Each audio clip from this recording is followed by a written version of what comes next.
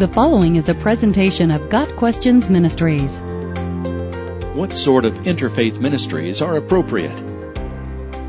In a time of limited resources, many churches and Christian organizations seek ways to make an impact by working with other organizations on a wide array of issues, such as disaster relief, poverty, and education. But many have concerns regarding our responsibility to defend the faith once for all delivered to the saints.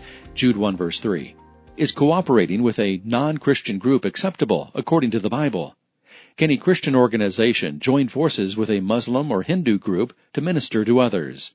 What sorts of interfaith ministries are appropriate?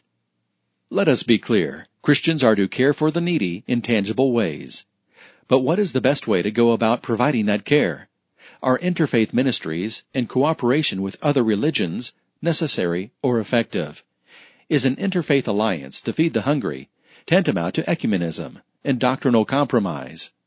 When considering interfaith ministries, a primary question to consider is, will this particular partnership cause me to compromise a core Christian belief? If God and His Word are to be honored above all, we must be able to clearly answer this question. Regardless of the social good that could result from a partnership, if a Christian or a church is forced to accept a different view of God, Jesus Christ, Scripture, salvation, or other essential teaching of Scripture, then that partnership is unacceptable. The deed should not undermine the creed. For example, some social organizations will not accept a group unless it adopts a policy of non-discrimination in hiring, promotion, and firing, including a statement that it does not discriminate on the basis of sex, race, disability, sexual orientation, ethnicity, religion, age, nationality, or marital status. In other words, in order to cooperate, a church would be required to employ anyone who applies, even those in disagreement with the church's beliefs. Another policy sometimes forced upon a church concerns the use of coercive practices, such as requiring clients to participate in religious classes. Agreeing to an interfaith ministry's non-coercive program would be difficult for most Christian organizations seeking to honor God's Word. If a Christian rescue mission cannot evangelize those who enter its doors, then that mission would not be effective. Churches should be wary of any affiliation that requires the signing of such a policy. Another question to consider is, will this particular partnership honor God?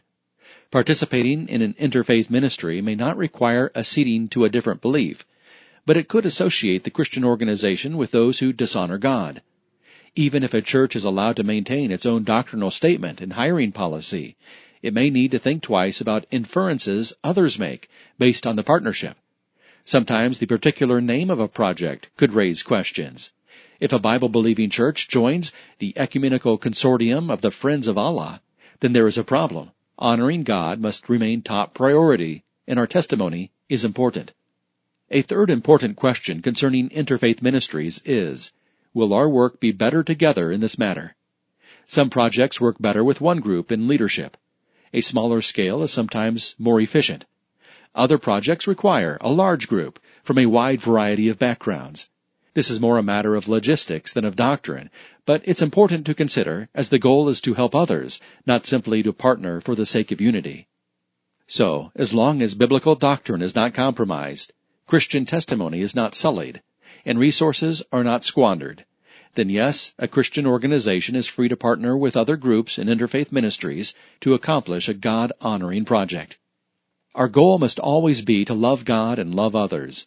If an interfaith ministry can help this mission, then there is no reason not to at least consider it. No single group can do all things, but together much good can be accomplished. In certain social issues, such as fighting poverty and providing disaster relief, there are many opportunities to cooperate with other groups to help those in need. When we do, we honor our Lord, show love to others, and make a meaningful difference in the lives of many. As Jesus said, "Let your light shine before men, that they may see your good works and praise your Father in heaven." Matthew 5, verse 16. Got Questions Ministries seeks to glorify the Lord Jesus Christ by providing biblical answers to today's questions. Online at gotquestions.org.